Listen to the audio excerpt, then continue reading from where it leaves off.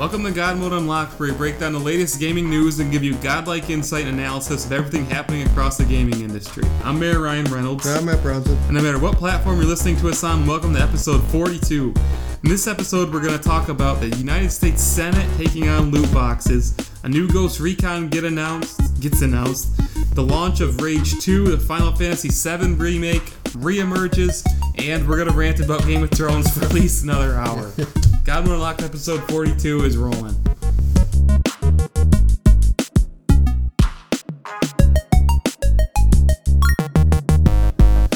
Welcome to God Mode Unlocked episode 42, take 2, where it rains every day and we rag on Game of Thrones every day as well. Yep, the rant is coming. Yes. But first, we're going to go through all the gaming news like we normally do. So, as inevitable as the rain, it seems, the U.S. Senate has had a bill introduced to ban loot boxes in video games. It has finally happened.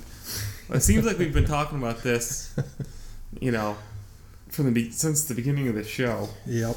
And I'm trying to remember if it might have been in the very first episode. It seems like it was. The first time it popped up. I'm trying to think of what the first controversy that popped up was.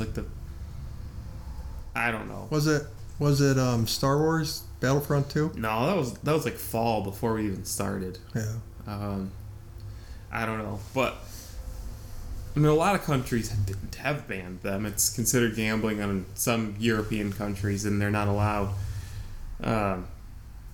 We've talked about it many times. I think it's such an overreach. Like, it's the low-hanging fruit for some, elected official somewhere to complain, to commiserate with parents out there who've had $500 charged on their credit card because their kid bought too many Fortnite skins.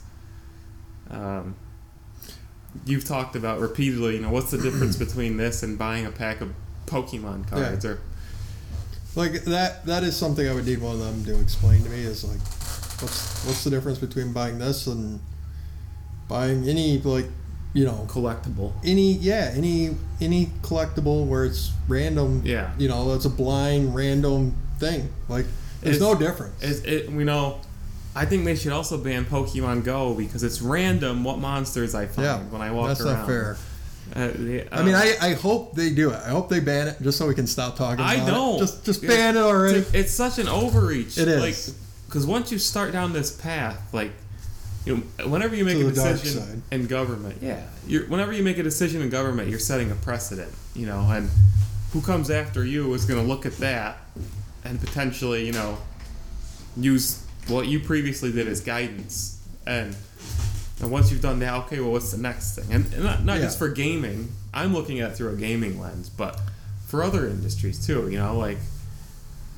what kind of precedent does this set? I mean, the thing I really don't like about it from a principle standpoint, I just don't like limiting businesses, especially when there's no reason to. Yeah. Because, this could be the difference between, a company staying in business and a company going out of business. Yeah. And, people losing their jobs. Well, we've seen there's two big issues in the gaming industry, in my mind, financially. One of them people consider to be loot boxes, the other considered to be the extreme overtime. That, to me, is the far bigger issue. That is affecting people's lives. To keep their job, they're needing to put in 70, 80, 90 hours a week because if their game flops, they're out of a job. That, to me, is a much bigger issue. And, loot boxes is one of the few options that developers have thought of so far to try to keep money going. I mean, I really only see two other options, and that's either A, raise the price of the initial game. Yeah. Which people won't like. I mean, they're almost $100 as it is. Can you imagine a $100 game? Well, I've bought $100 games with the season pass. Yeah, but I mean, just an ordinary game. Yeah, Who's going to want to pay for a $100 game? Or B, and this is some blowback that I don't think they really thought about, is, with all these game services coming up like Game Pass and Apple's Arcade and stuff like that, you're just pushing like small developers into the hands of these already bigger huge companies. corporations. Yeah. And you're tipping the scale in the huge corporations' favor. I mean, like you're just giving them more power, because now, like, if we can't do loot boxes and nobody, that was like our one solution. Now they gotta like join Game Pass or something. Yeah. Now they're at the whim of large corporations. So there's a lot of really unintended consequences. And like I look at decision. this and the crux of which I understand. Like a lot of people believe that it's predatory, especially towards minors. That minors feel pressure to get the latest skin. Well, I feel pressure to get the latest skin, and I'm 32 years old. But the thing is that in order to get these skins or to buy the loot boxes or whatever, you have to have access to a credit card.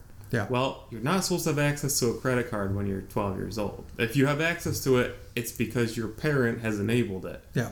And or you've stolen it. From right. And it's like, well, that's what we're getting at. Like, are we going to pass a policy that prevents a kid using their parent's credit card? Like, because that's what this is. It's kids don't have credit cards. I mean, I don't agree with going after the kids, and I know it happens. It happens. Right. I'm not saying that it's like I'm not saying like, oh yeah, like it's great, but I'm just saying like it's kind of like one of those things like it's the cost of doing business. And like, another there's thing, certain things that happen. How come they never banned those like toll lines? You remember back in like the 90s, they used to have like call us now, and the first minute is free, and then the next minutes are like $20 a minute. Yeah. Like kids could call that. Yeah, oh yeah. And they never banned those. There's way more predatory and it's far easier to pick up your phone and make a phone call. It is an issue that not specifically just loot boxes, but I guess the whole digital economy is something that I think we're going to struggle to regulate. Not just games, but you talk about cryptocurrency. You talk about how is government going to keep up with an evolving digital economy and put safeguards on it. Yeah. You're always going to be a step behind because it changes so rapidly. I mean, that is an interesting thought. Will they ban the actual loot boxes, or will they ban the purchase of loot boxes? If they only ban the purchase, I mean, couldn't you in theory get like cryptocurrency and just go around it? I just think that the whole buying virtual goods concept, not just in gaming in general, is going to continue to. You've got ebooks, you've got magazine subscriptions, you've got, and it's going to continue and continue. Eventually, you'll be able to buy AI dates with a. You probably can already, for all I know. But that's what I'm saying is like, there's just going to be there's an infinite amount of possibilities that are going to open up. Yeah. And the government's not going to be able to keep a lid on it. Yeah, all. It's just going to evolve. It's not a good idea, but it'll probably come to be just because, like you say, it's just an easy target.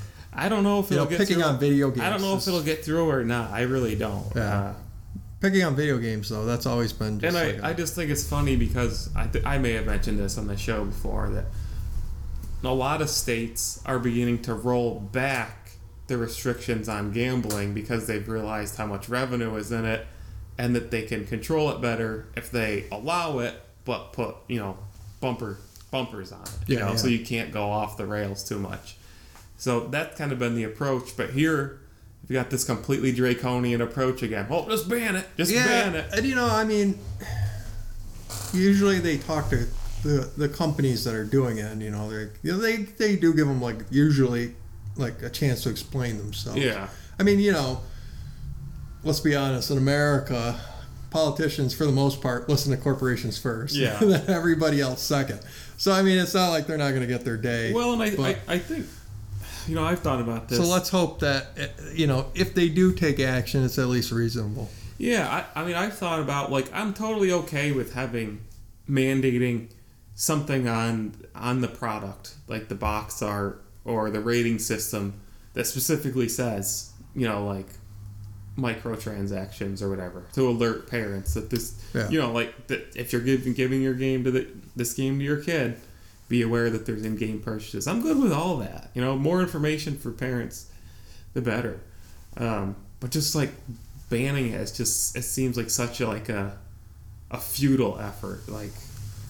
You can try, but you're not going to win. They're just going to find some way around it. So let's hope either it gets banned or this goes away banned completely. Solely so we can stop talking about it. So a new Ghost Recon got announced this week. It's called Ghost Recon Breakpoint. It releases this October. It's a sequel to Wildlands. And, of course, it has Jon Bernthal in it because seemingly everything has Jon Bernthal in it these days. If your product has a gun in it, Jon Bernthal's going to be in it. Yeah, he's going to be in it. I mean, what did you actually text me about this out of the blue? What was your thoughts on this whole reveal? And I mean, it's kind of odd. I watched a little bit of the presentation that they had on May 9th, and I thought, like going into it, I was like, I don't really have any interest in this because I never really cared about Wildlands. But I watched it, a little bit of it, and I was like, well, that's kind of cool. It really kind of reminds me of Metal Gear Solid 3. Yeah. Because they put a lot more emphasis on the survival aspect of the game and just the setting and everything about it, and just kind of reminded me of Metal Gear Solid 3. So I think maybe that's why I'm a little more interested in it. It just sort of reminds me of a Western take on Metal Gear Solid 3 almost. I mean, I was pretty impressed. Maybe I'll try Wildlands if it ever comes to Game Pass. That's how many times has that been uttered on this show? Yeah. I'm kind of confused. I'm not, but I am. Because Ghost Recon seems to kind of be there now, almost like their single player franchise. Because you've got The Division, which is their shared world multiplayer MMO light. You've got Rainbow Six, which is their competitive shooter. Yep. And you've got Ghost Recon, which is kind of they're trying to establish it as their story driven. But The Division has story too, but kind of their cinematic. Yeah, but I think with Ghost Recon the story is much more front and center than it never was though until recently. Apparently, I mean it used to be sort of the multiplayer game. Yeah, you're right. When Ghost Recon came out, it was multiplayer. That was it. Yeah, and I'm kind of surprised to see Ubisoft taking it. It makes sense because what else are you going to do with it? And it was a ridicule, and that was it too. Yeah, I used to hate that. What else are you going to do with it when you think about it? Because you don't want it to take from the player base of either of those games. Yeah, which is why I thought they were going to take it in a battle royale direction, just because. Thank God it's something different. Thank God they did. I just wonder how well this is going to sell because, we've seen how annual iterations of basically solo single-player games aren't really doing very well. But Wildlands did, and it was. But this is pretty hot on the heels of Wildlands. Yeah, that's what I mean. This is pretty quick. Yeah, and it's very similar to Wildlands. Yeah, like watching it, in my head, I was thinking, looks a lot like Wildlands. Yeah. It's a direct. That's sequel. why I was like, I'll just wait for Wildlands. I'm kind of expecting a lot of single-player franchises to become once a generation iterations. You get a new one every 5 years or so, because if you put out another one, it's just gonna be the same thing. Yeah. But I don't know. Maybe that's the way to go, especially if they ban loot boxes. Maybe you go back to single you player. Put your game out there for $99, but it's sort of with the caveat, knowing that this is the only game you're gonna have to buy. And it is. I shouldn't say single player. It is co-op. I think most people envision it as a cooperative game. Yeah, and I think that's what they're going for. Yeah, and that I think is when, I think back to Ghost Recon, GRAW. Yeah, and that was when it was at its best. I think was the co-op stuff. I don't know. We'll see. I wasn't really excited by the announcement, nor am I really excited by the direction of the franchise. I'm just kind of okay. I mean. It seems like it's going to kind of become pretty niche. Yeah, and something that it just never gets to me is, I never get the concept of you have your squad and you got your girl on the squad. You got your brawny guy on the squad. You got your leader type. Yeah. I can't stand when they do that stuff. Well, one thing that I've always hated is like forced squad reliance. Yeah. Like when they make you like, well, you gotta rely on your squad and squad plays. And last episode we were talking about how like I always hate games where you've got to micromanage like pets and stuff like that. Well, I don't want to manage my squad either. Like I want to tear stuff up. I don't want to. Yeah. I don't know. They're just when they have like they try to make everyone on your squad like a unique character. That, I don't know. It just never works for me. Yeah. It just feels too forced. Right. So Rage 2 comes out as we're recording this tomorrow, Tuesday the 14th. It comes out. The reviews are out. They're pretty middle of the line. Basically, people say combat's really good, story's trash, the open world doesn't really work that well. Yeah. If you want to just have some fun with cool gunplay, check it out. Another game made worse by open world. When will they learn? I got thinking about that today, and I'm like, why don't they literally just make this? Because their core of their game, the combat is really strong. Just make freaking linear levels. Just make it a really, like God of War was this way. The original God of War. Yeah. Just like high octane, 6 to 8 hour experience, balls to the wall, just action. Yeah. That to me is better than this.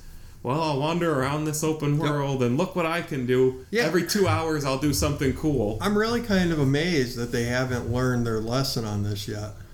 That open world isn't the be-all, end-all anymore. Yeah. And it can be.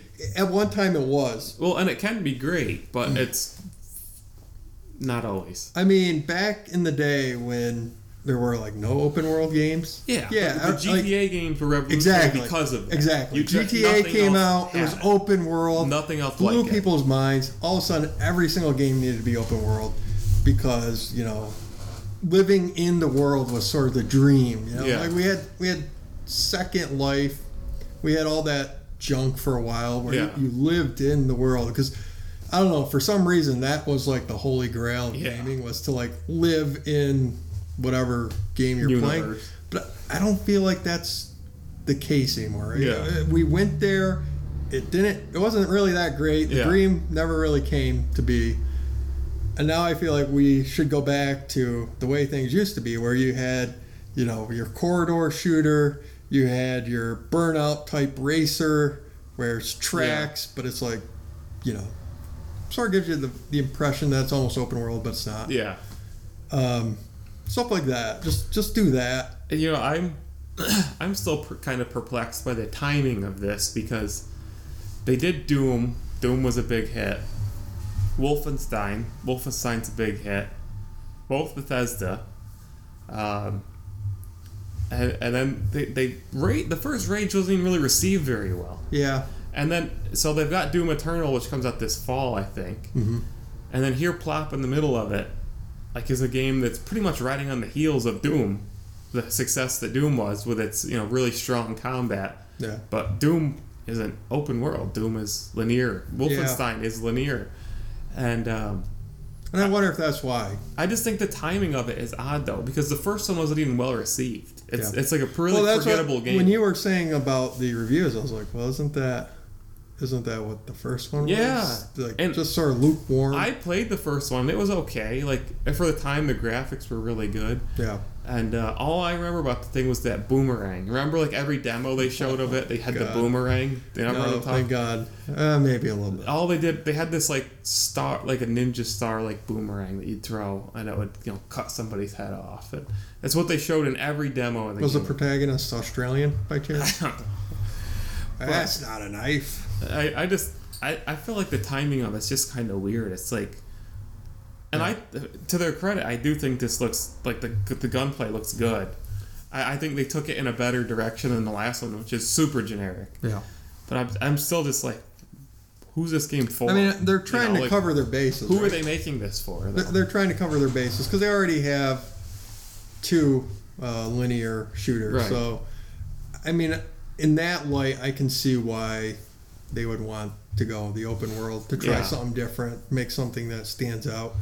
But But this doesn't stand out. That's the thing. This I mean, open world first person shooters so far don't seem to be working too well. No. Because Metro Exodus is also open world, and the knock on that seems to be, well, you're walking around, but you're not really shooting anything. Nothing's happening most of the time. So the only one that I've played that really pulls it off and has had a lot of other issues is Destiny. There's constant action in Destiny.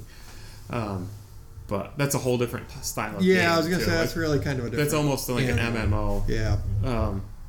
But there's different things going on. Yeah, it's not just a shooter. I looked at Rage 2's combat and I'm like, wow, this would be really cool in a multiplayer setting. I don't think there's any multiplayer, so I don't know. So out of nowhere, Sony and Square showed a new trailer for the Final Fantasy VII Remake during their State of Play last week. Did you watch it? Or did you watch the gameplay? Or? I watched a little bit of it. What'd you think? I watched a little bit of the Final Fantasy VII Remake trailer. It looks okay. I mean, I was never into Final Fantasy VII. I played 9 for my first Final Fantasy game, and I love 9. You're the only person that does. 9 is the greatest Final Fantasy by far. I mean, it's not even close. But, I mean, I have no love for 7, really. So seeing that was like, okay. I mean, you've spent 5 years on that. I guess you spent like 50 years on Final Fantasy 13, so... Or 14, or whatever. 15. That's kind of what I'm getting at.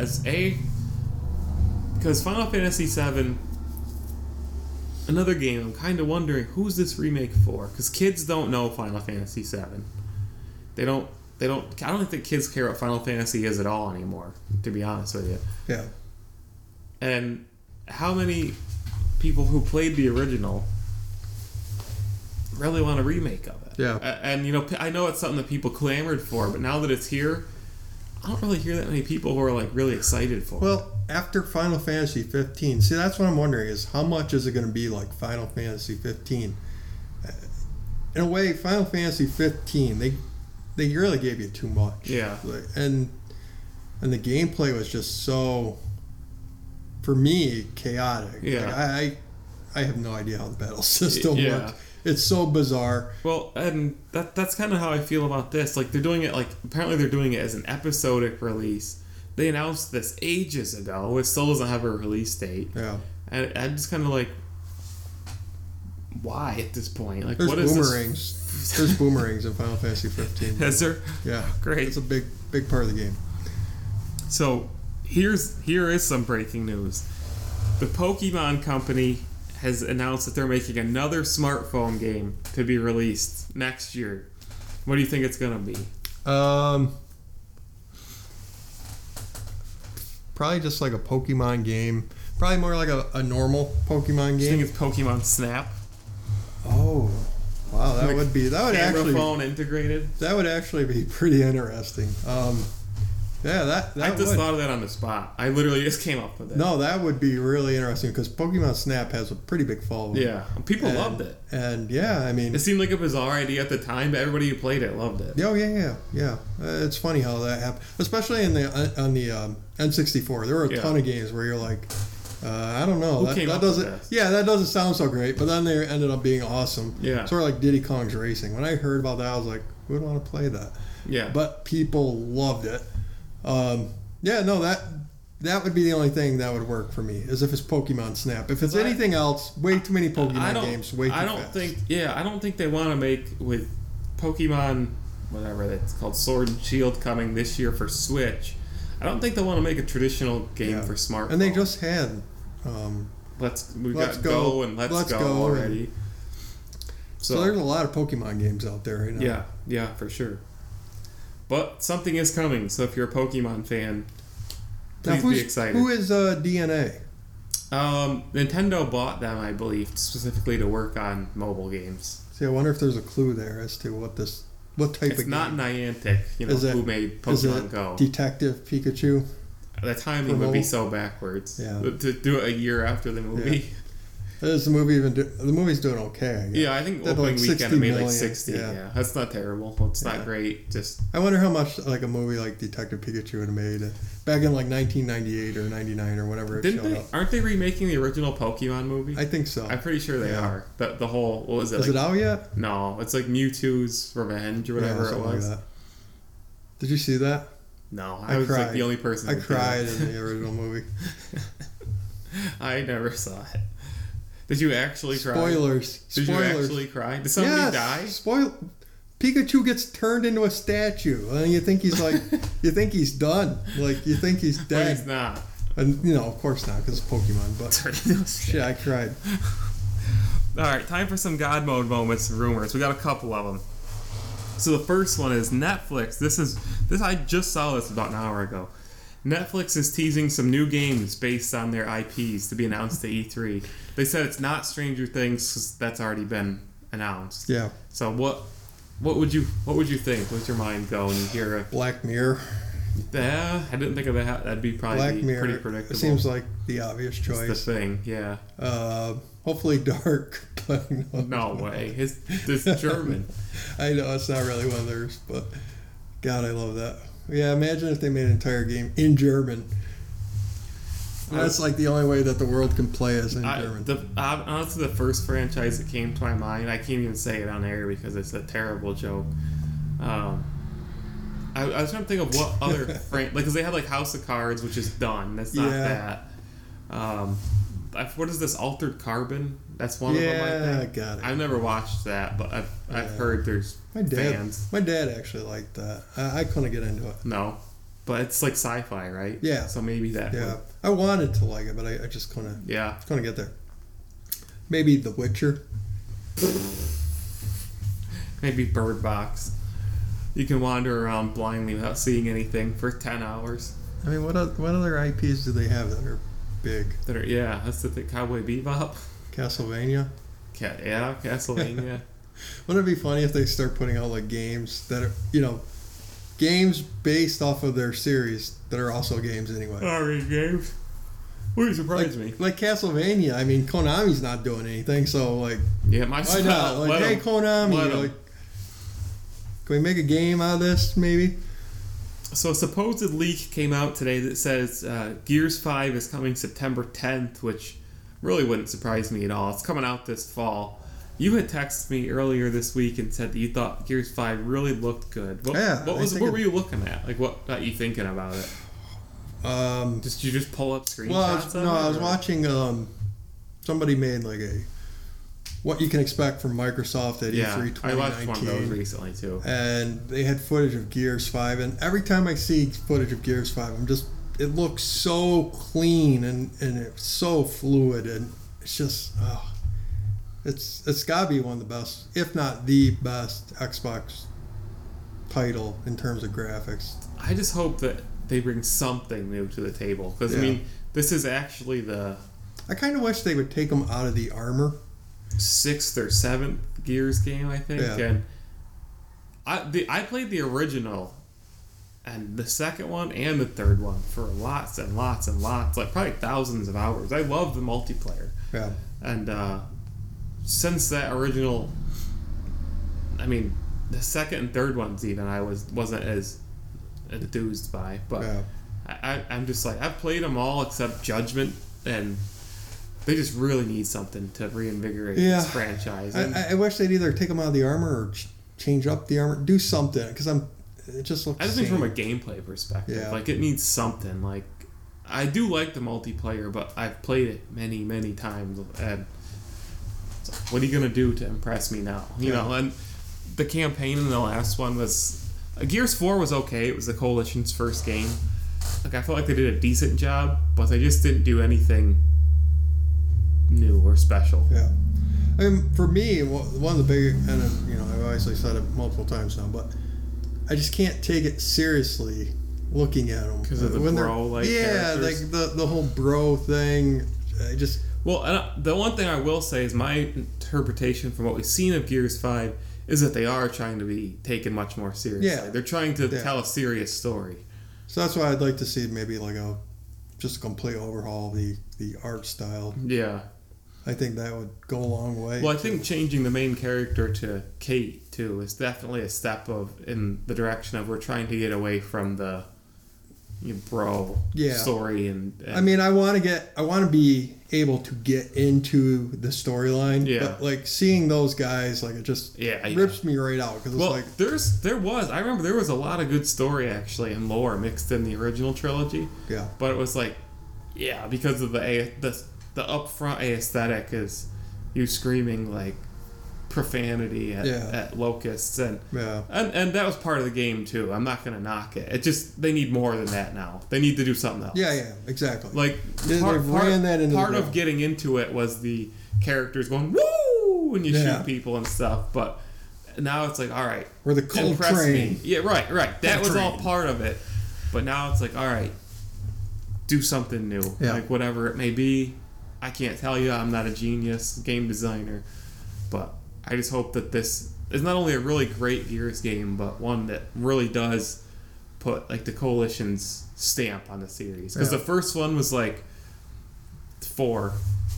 It was like, okay, this is a pretty faithful adaptation of the Gears of War franchise that we did. We've built a good base, and now they gotta like make it their own. Mm-hmm. Because the last one definitely was like they played it way too safe. They didn't do anything. They just made a new Gears of War game. It was pretty decent, but just they need to have sort of their Halo Infinite moment. Yeah. Of course, we don't know if Halo Infinite's any good, but right. I think at least it's going to be something very different. Yeah, what they're taking risks. So market mode. This flabbergasted me. Sega bought a developer this week, which it I'm like, must how be a do they developer, even have the money to buy? It must be a developer of a hit game that it's called millions are going to go out and play and buy. Their game was called 2 Point Hospital, which I don't even know what that is. But just to see Sega buying a developer at all, I was like, what? Yeah, like, where'd they find 2 pennies to rub together for that? They probably get a lot of ad revenue off of those Sonic the Hedgehog YouTube views from the movie trailer. Yep. Rolling in it now. But I don't know. To me, I just heard this and I was like, out of left field, Sega buying somebody. Is there any ETA for that Sonic redesign? I don't think that's the thing. That's gonna take months. I know. To implement it in the whole movie. Unbelievable. That's gonna take forever. I mean, if they seriously didn't realize what they had done. I know. I mean, like we were saying last time, somebody somewhere must have said, "Guys, this is an atrocity. We gotta fix this." Like, I don't know. Yeah, I have no idea. But then again, you look at like the trailer and it's like, no, they might have actually thought that was a good-looking Sonic. Well, like you said, it got people talking. That's for sure. So, yeah. So time for some funny business. The first one's really not so funny. Maybe it is. I don't know. The guy who does the voice acting for Claptrap in Borderlands, this guy Randy Pitchford at Gearbox really just needs to like go away. He's just a constant negative for this company, even though he's the CEO. The voice actor for Claptrap has come forward and said that Randy Pitchford assaulted him in a hotel, and I'm not talking like sexual assault. I'm talking about like beat the crap out of the guy. Jeez. Because he was mad at him. So I don't even know what to say. I think a few episodes you and I were like, we can't go a single episode without bringing up like something stupid that this guy has done or said. I don't know how they haven't cut ties with this He's like guy. the new Dennis. Toxic. He's like the new Dennis Dyack. Like he just always has something. Is always doing something that's putting the wrong type of attention on his games or his studio's games. Yeah. Get him out of there. Yeah. While you still can. After that whole flash drive scandal, I was done with him. That was it for me. But here's a really interesting one. I want to get your take on this. Ubisoft and Rainbow Six Siege implemented reverse friendly fire in Rainbow Six Siege in all the playlists. Did you read about this? You know what it is? No, but I read it just before the show started, and I was just thinking to myself, this is absolutely incredible. Do you think so? Well, let me just say that the number 42 in the Hitchhiker's Guide to the Galaxy is the answer to the question of life. What is that?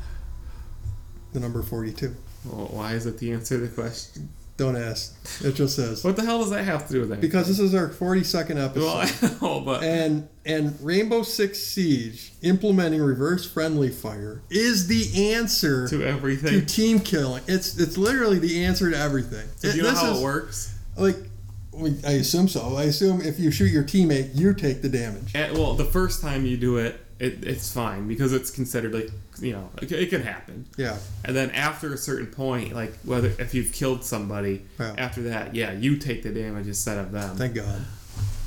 Why is that game so filled with griefers? I've heard it has a lot. Idea. Oh, absolutely. Is it because you think because you die so quick that it's so easy to just be like, screw you and end your round? I don't know. It's just, I think people get a little bit bored, so they want to create a little chaos. I think it's because it's round based, so if you killed your teammate, they're done. Not having a respawn is a big part of it. And I think the other thing is because you can do it so quickly and easily. Yeah. It's not like it takes a lot of effort. I mean, you shoot them in the head once, right? Think of like Counter-Strike, except much more casual than Counter-Strike. Yeah. So therefore, this is just where you're gonna wind up. Do you remember when I played Siege, the beta? My only experience with the game. I just remember you getting killed from like every angle. Oh, not that too, but I was still trying to figure out how the game worked. I didn't know how it played yet, and so me and this other guy are on opposite sides of a window, and an enemy comes jumping through the window that we're on the opposite sides of. So I try to shoot the guy, and I shoot directly across, miss. Of course, I hit the guy on my team on the other side, and there's 2-3 seconds of silence, and it's this French accent guy, and he calls me out like whatever my name was. I think it was like Ryo GCH at the time. Yeah. He's like, Ryo, I don't know if anybody told you, but the objective of this game is to kill the other team. And he got like in a thick French accent. Yeah. Yeah. I know, he started so calmly and then he ramped it up perfectly. I love when you miss and you shoot through a wall and then you end up killing your teammate by shooting through the wall and it's like I know. See, I watched plays from it and I can see why it's a good game. Yeah. It's just not my thing. I do think this is a good idea though. I'm glad they just unapologetically did it. This is what we're doing to fix it. When I read that, I was like, how is nobody ever thought of this that's what before? I thought. It's bold. Just out of nowhere. This is how we're fixing it. It literally must be the answer to life because this is just an incredible idea that how has no one thought of this before? Time for some Godspeed stories. So, Mike Bithell is directing John Wick Hex, which is a tactical cel-shaded game. I love John Wick. I have no idea if I'll play this game. Looks pretty decent. Mike Bithell's really good. He's the guy who made Thomas Was Alone and Volume. So... he's a legit designer. I like him, so I do have my eye on this. Medieval is coming out for PS4 this October, the remake. Did you ever play the original? I love the original. No, I never played. But this is one of those ones that I look at too, and I'm like, who's this for? Yeah, does it make sense in the... I don't know. I don't know that it does, because 2020? I loved the original. I really did. I played the heck out of it. I'm not buying it, so who is? I don't think kids are going to care. Yeah, there's certain games where it's like, man, I loved that game back in the day, but if they remade it now, I don't want it. Yeah, I'm glad to see it getting new life. I really am. I'm glad to see this game being remembered and remade. That's great. I'm almost scared to go back. But leave my memories. Yeah, sometimes that's the way it is. Like if they remade Digimon World 1. And you realize how terrible it was the whole time. Yeah. So Riverbond got announced. It's coming this summer. It's a pixelated hack and slash dungeon crawler. This looks decent. It's got all these crossover skins. So the main character from Psychonauts is in it. The main character from all these other gaming franchises are in it. I think Hollow Knight is in it, and it looks decent. Your favorite game, Monster Hunter World Iceborne, launches September 6th for $40. Or it's being bundled with Monster Hunter World for the full $60. I take it you're not going back? I'm not even speaking about this game. Well, your cat friend wasn't enough to pull you in. And Dauntless, which I've talked about a lot, it's a Monster Hunter-esque clone, finally comes out of alpha or beta or whatever state it's in. May 21st, so really soon. It comes to console, and it's on the Epic Games Store on PC. So I seriously recommend checking it out. It's a good game. It's more casual than Monster Hunter, so check it out. It's time for Spotlight. What do you got this week? This week I got the Apple Watch Series 4. I'd say you didn't have one before, did you? No, I just bought it. What do you think? It's kind of $400. Is that the newest one? Yeah, it's kind of a $400 waste of money, but no, actually, it's if you are the type that plays on your phone way too much, like me, I suggest getting an Apple Watch because this really does. It makes you just sort of forget about your phone. Yeah, it is really incredible the way, because at first, when I first got it, when I was playing with it in the store, I was like, well, it doesn't really do that much. Anything. It really doesn't do that much. But if you do play with your phone too much, like if you're just always like checking stuff, checking for notifications, checking this or that, this will help you. It really will, because you can just check all that stuff at almost a glance, and then you feel like you've done that. User though, right? What's that? It's for iPhone users. Yeah, right? pretty much. Yeah, I mean, there's like Galaxy Gear or whatever, but I've been impressed with the way this little thing, even though it seems like it's not doing anything, has decreased my use of my phone. Like, just picking my phone out of my pocket almost feels weird to me, because I just do everything from the watch now. So, this is the future. You're looking at the future. Oh, the future is now. It's on my wrist. So for me, I don't know why I thought this would be a good idea, what I did. Oh, God. That big update for Sea of Thieves came out, and they put in that arena mode, which is basically just PvP. Like, it puts you and a bunch of other ships close together, and it's like a 20-minute match, fighting it out, competing for various things. So I thought I would check it out. I had it installed anyway. So I fired it up. And, this is a game that I really want to like, but I just can't. I play it, and I'm like, there's nothing here. Like, even, I know they've added a lot of content, and it's probably improved. But, like, I literally played the game for 10 minutes. I jumped out of the ship after we roamed around, trying to steer this freaking ship for 10 minutes, accomplishing nothing. I jumped out, I got bit by a shark, and then I got on land, and I got bit by a cobra, and I just died. Like, that was my Sea of Thieves experience. So I'm like, all right, and I heard the whole time, proximity chat, I can hear these 10-year-old kids yelling in the background. Go to the brig, put up the sails. Yeah. And I'm just like, I want to like it. I think Rare kind of was onto something, because I hear a lot of kids enjoying it, but there's just not any depth. You're just too old, Gramps. I am. You're too old to get it. Sea of Thieves is not for me. I am really interested, though. Like, this gives me hope that Rare can still swing the bat, and I really want to see what they do next. Yeah. Because Banjo-Kazooie. I hope it's not another game as a service. Or Viva Pinata. I think that's kind of what what made this a miss more than anything, is that it's a game as a service without much there. Like, I hope they can make a more tighter, experience. For me, it sort of feels like Minecraft. Yeah, it almost is. Like it wants to be like Minecraft. Sandbox. SC. Yeah. All right, time for some nerd stuff, and Winter is Coming, which has just been dominating the podcast for the last few episodes, because we're kind of in a weird lull before E3 here. We're not a lot of stuff getting announced, and but within a few episodes here, we're gonna have to do our predictions for E3, because it's literally almost here, which I can't believe. Yeah, I know. It's got to be almost like exactly a month away. It's less than a month. Wow.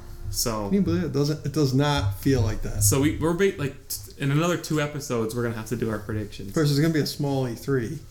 I don't know though. Yeah. I don't know. I mean, it's gonna be Microsoft's gonna go Microsoft big. And the third-party crew. See, and you know what? I got thinking about this, and I don't. Well, and Nintendo. I don't think that this will happen, but if you're a third party, because before, if you wanted to be on the big stages, you could go to Sony or you could go to Microsoft.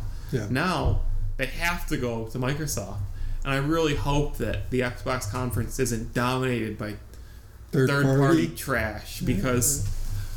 Well, you're gonna see EA there. I know that. Well, EA has their own conference too, though. Yeah, but they always. Ubisoft has their own conference. They always show up at Microsoft. I'm positive. For whatever reason. Call of Duty is going to have their own event this year, because Activision doesn't have their own thing. Yeah. But they're having what they're calling. What's the difference? Activision Arena or something. What's the difference if only Call of Duty shows up or Activision? Yeah. At this point, well, Destiny, which that's not them anymore. Yeah, exactly. I'm sure Destiny will. Well, because Destiny is affiliated with Sony normally. Yeah. So. Could the Betrayal Ton 2?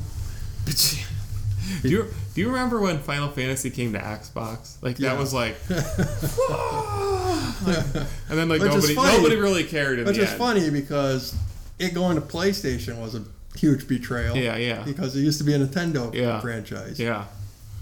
But I remember that was just, and then like in the end nobody really cared. Like it didn't really succeed on Xbox. Like, do you remember when Nintendo got Crystal Chronicles? It was a huge deal because Nintendo really took it personal when they went to PlayStation. Yeah. Nintendo really took it as a major slight, and there was really bad blood there for many years until. Well, and just to have an exclusive Final Fantasy title at the time was huge, and now it's like, who really even cares? Yeah. All right, so let's start with Watchmen. Yeah. You watched the trailer. Tick-tock. What do you make of this? Tick-tock. Well, first of all, what is this about? I can't tell. Yeah, that's what I was gonna go straight to. Is the producer / director, I don't know, one of them, whoever's in charge over there, they said that it is a reimagining of Watchmen, not a sequel? I think they said a remix, to be exact. Supposedly not a sequel, not a prequel, a reimagining or remix. Because there seems to be this army of Rorschach. Yeah. Now everyone online is saying that's a bunch of BS and they're just trying to throw us off. Yeah. And this is actually a sequel because when you look at it, everything seems to be a sequel to the original because there is an army of Rorschachs. So seem to kind of be the villains. People, but I'm not positive. Yeah. Well, people speculate that maybe his war journal or whatever you want to call it. Well, yeah. Well, wasn't at the end? Didn't all of his notes get published? Yeah. So they got sent to a people newspaper. Are speculating that this is sort of the fallout of that. That's what I assume. People read his notes and formed this whatever militia. Clandestine whatever it is. And you look at the God, I can't say his name anymore. Ozymandias or whatever his name was. And he's much older, obviously. Is that him? Played by Jeremy Irons. Is that him? Yeah. I didn't know if it was him for sure. And he's obviously much older than he was, like in the movie or the comic book. What was the blue guy? Is it Dr. Manhattan? Yep. He's obviously not going to be in it. Well, he could show up at some point. Yeah, that could be a twist. But the comedian's not going to be in it. That's for sure. Yeah. If it is a sequel, if it's a reimagining, then who knows? I loved the comedian. He was such a great character. Yeah. I mean, they did a pretty good job of capturing sort of the feel of it, I think. And the show? Yeah. I just can't tell, though, like, watching the trailer, I'm like, is this something I'm going to want to watch? Or is this something I'm going to be like, I don't want to touch this with a 10-foot pole? Yeah. Because when you're dabbling with a property that prominent, it could go either way. You know, like the Cowboy Bebop series. You know, like, same thing. Like, this might be something I want to watch, or I'm going to want to kill it with fire. Oh, wait. I saw your wife's post on Cowboy Bebop. How they said that Ein isn't synonymous with a corgi. Yeah, is that real? I don't know. Are they? I don't know. Did they really cast a husky? I don't know. If that's true, I'm literally not gonna watch just on that alone. I feel like if that is real, if Ein is anything other than a corgi, if Ein is anything other than a corgi, I'm literally not. Why would they do that? I don't care if it's the best show ever. They would just be spitting in the face of the fans. Exactly. Which is exactly what the Game of Thrones show writers are doing. But yeah. Oh, well, we'll get to that in a minute. Watchmen's this fall, I believe. Yeah. So I probably will give it a shot. Yeah, I mean, it's just the fact that I have no idea what the hell's going on. Different. So it's hard to pass judgment on it. And even still, like when they, because DC brought Watchmen into continuity. Yeah. Like that almost made me want to read. See, now I'm almost the opposite. I'm like, oh man, I wish they didn't. Well, same thing with me, but because I'm like this could be a disaster, but it almost made me want to read it. I wish they didn't do that.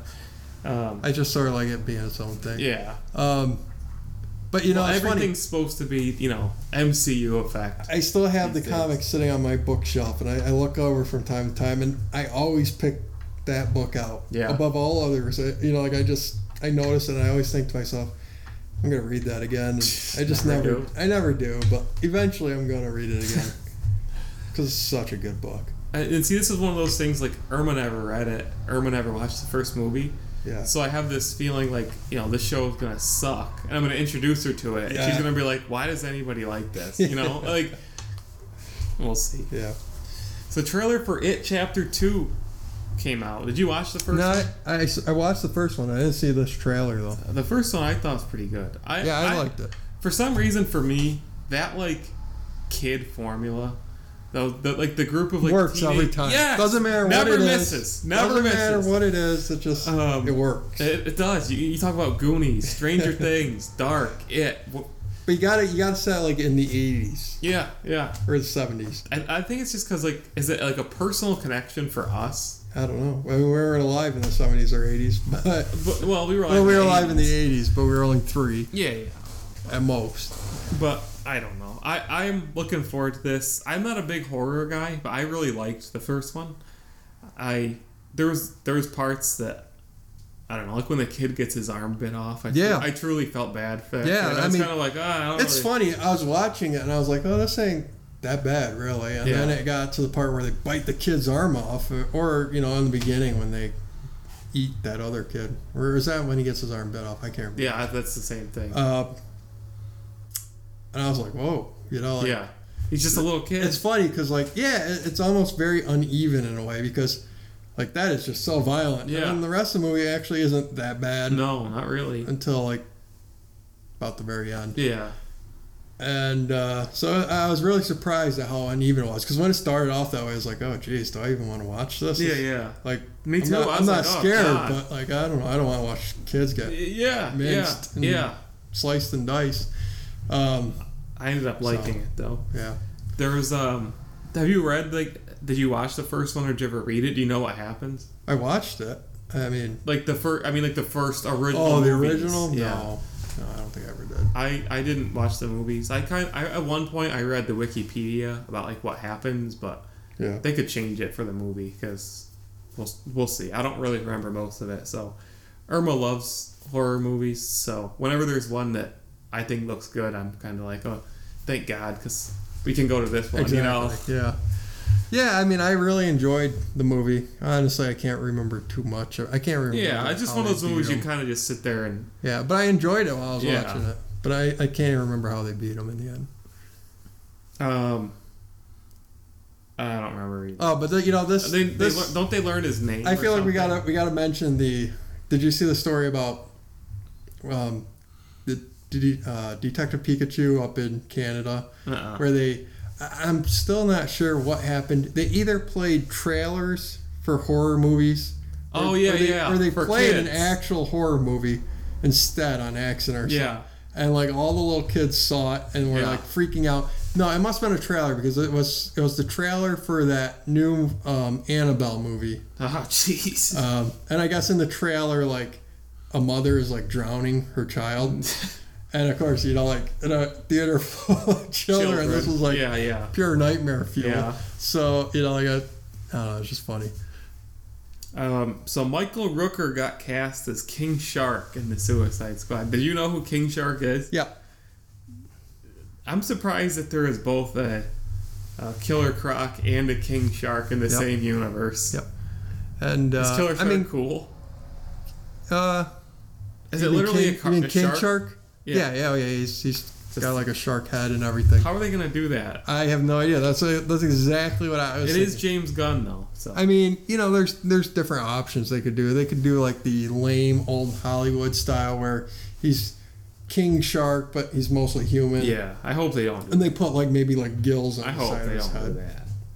Because James Gunn seems to be the type that will be like, no, we're doing like a shark. Yeah, I kind of hope they do like a full-size talking shark. Yeah. That's what he is. Do you remember that show, Street Shark? Oh, I love that show. Oh, yeah. I loved it. Did you have a Street Shark? This is no joke. I had a repeated dream as a child that I was a street shark.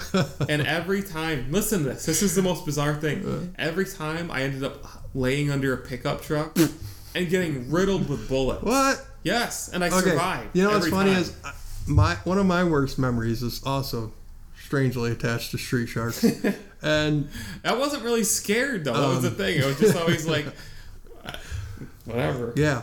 Well, when this actually happened when I was a kid, they, I think it started off as toys first, right? They were toys. I had an action figure. I know. Yeah. Well, I was at like Kmart and I saw one of the Street Shark toys on the shelf, and my mom said no, and I lost it. Like, I lost it, screaming, shouting right in the middle of Kmart, and I just refused to stop. We're wearing like the same coat almost. Yeah, I refused to stop until she got me that Street Shark. She did end up giving me a Street Shark, and I still feel bad about it to this day. And I was probably only like 5 back then, but still feel bad about it to this day. Bring that property back. Of all, we're creatively bankrupt, but no one will bring back Street Sharks. That was quintessential 90s. Yeah, I think, Street for Sharks. real. I feel like not a lot of people will remember that though. No. Did you know there's a Matrix reboot in development? No. Now you do. Do you want it? Everybody who I saw talking about this was like, burn it, don't let it come. Yeah. Like, I mean, in a way, I kind of want to see what they do because they obviously screwed up the other one so bad. See, like the first movie had a lot of promise, and then it just went completely off the rails. I didn't feel that way so much. Like I get like it got a little wonky or whatever. I didn't mind it, especially for the time. I thought like these are good movies. Like, well, I liked everything about it except for the whole cave stuff. I don't even remember the that. cave rave party. I don't remember that. Oh my god, I hated that so much. What was that?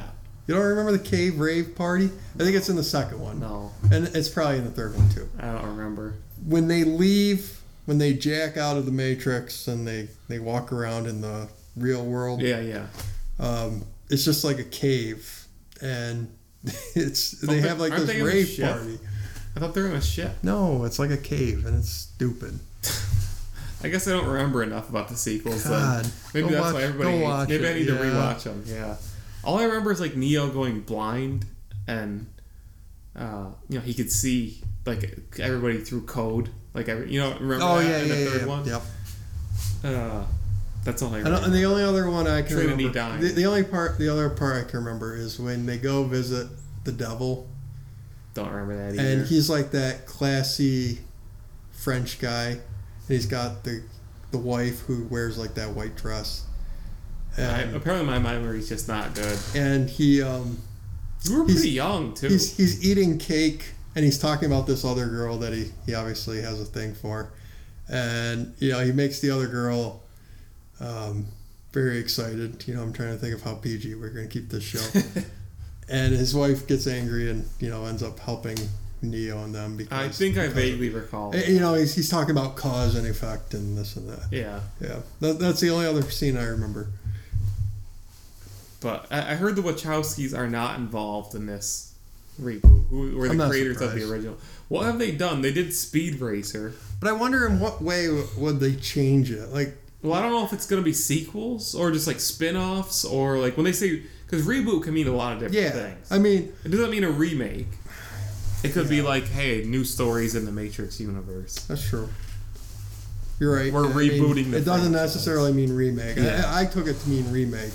It can be. Yeah. But if they did do the remake, I just wonder, like, what would you bring to the table that you would need to remake it? That's what I mean. I feel like it's got to be new stories or something. Just get rid of the cave stuff, please, for the love of God.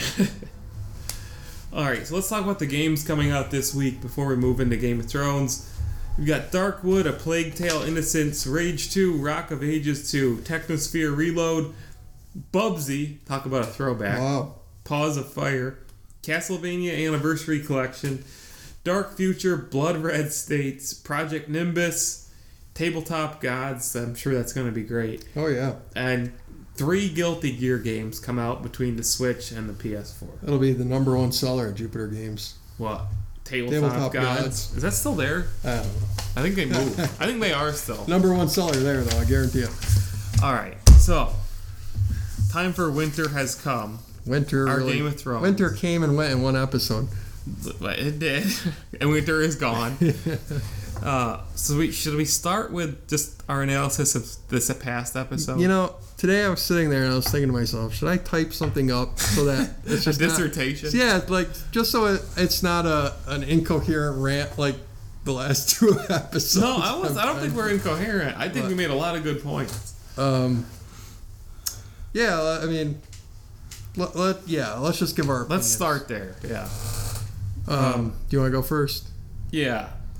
So first of all, as a single episode of television, I didn't hate this episode. No, me neither. I thought that overall it wasn't a terrible episode. Again, the problems with the episode, everything unravels when you realize it's in continuity with everything else. Mm-hmm. And it goes back to everything we've been saying. The lack of build-up, unsatisfying storytelling, inconsistent character arcs, and just things that just flat out don't make sense. Like, it's almost like they forgot things. You know, like, Dany going mad.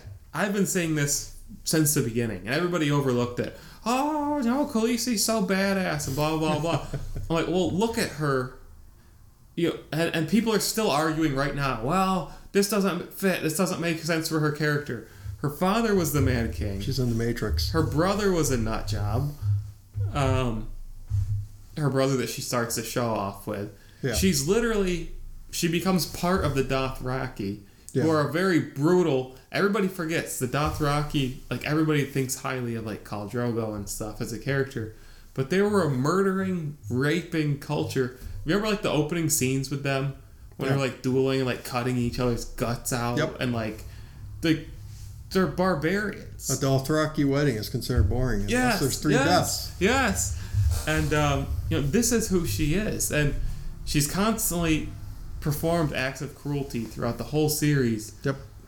But for most of the series, it's easy to sit there and say, well, you know, those were slavers, so, you know, you don't feel too bad for them. And okay. But you can still see that she has a definite, like, sadistic streak in her. Yeah.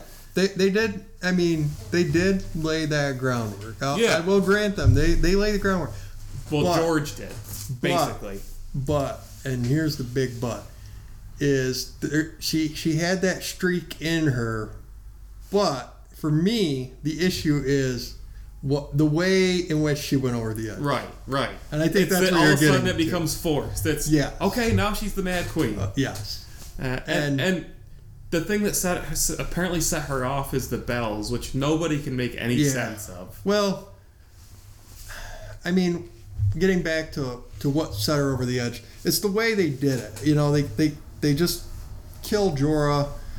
They kill Missandei, and the way they did those kill deaths, another one of her dragons out of the blue. Oh, yeah, all of them. Cheaply. All of those were just horribly done and rushed. Yeah. Like, they were so on top of each other. Yeah.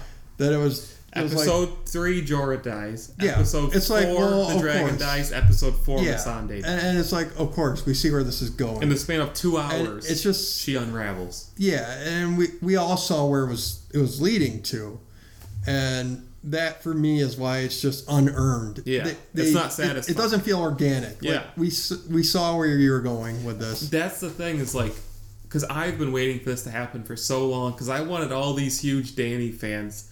Because I've been telling them, no, you're not supposed to like her. You're not supposed to like her. So I wanted to see this moment, and I did. I did enjoy it. Like, yeah, me too.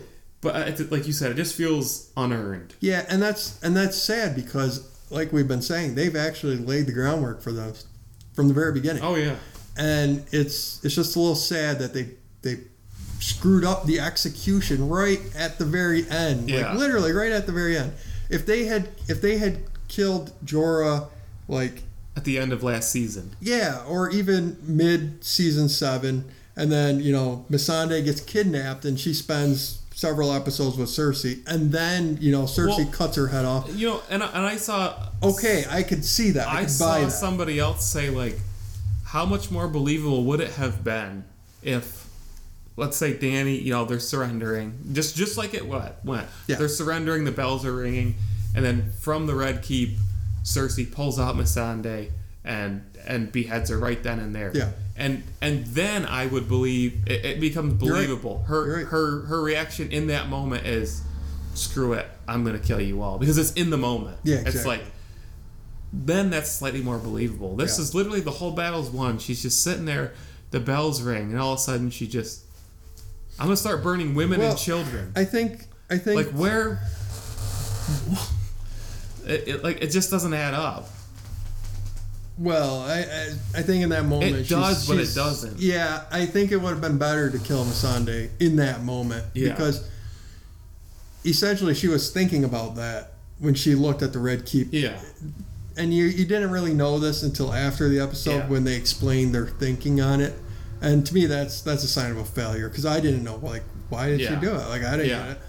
But when they explained it, I'm going to talk about it later. Their thinking has been so flawed lately. Yeah, and their thinking was that when she looked at the Red Keep, she thought about all the suffering it's actually brought her and her family, and she just how are you supposed to know that as the viewer? Exactly, and I guess you're supposed to pick up on that given just the history of her character, because like the Red Keep has essentially killed all of her family. Yeah.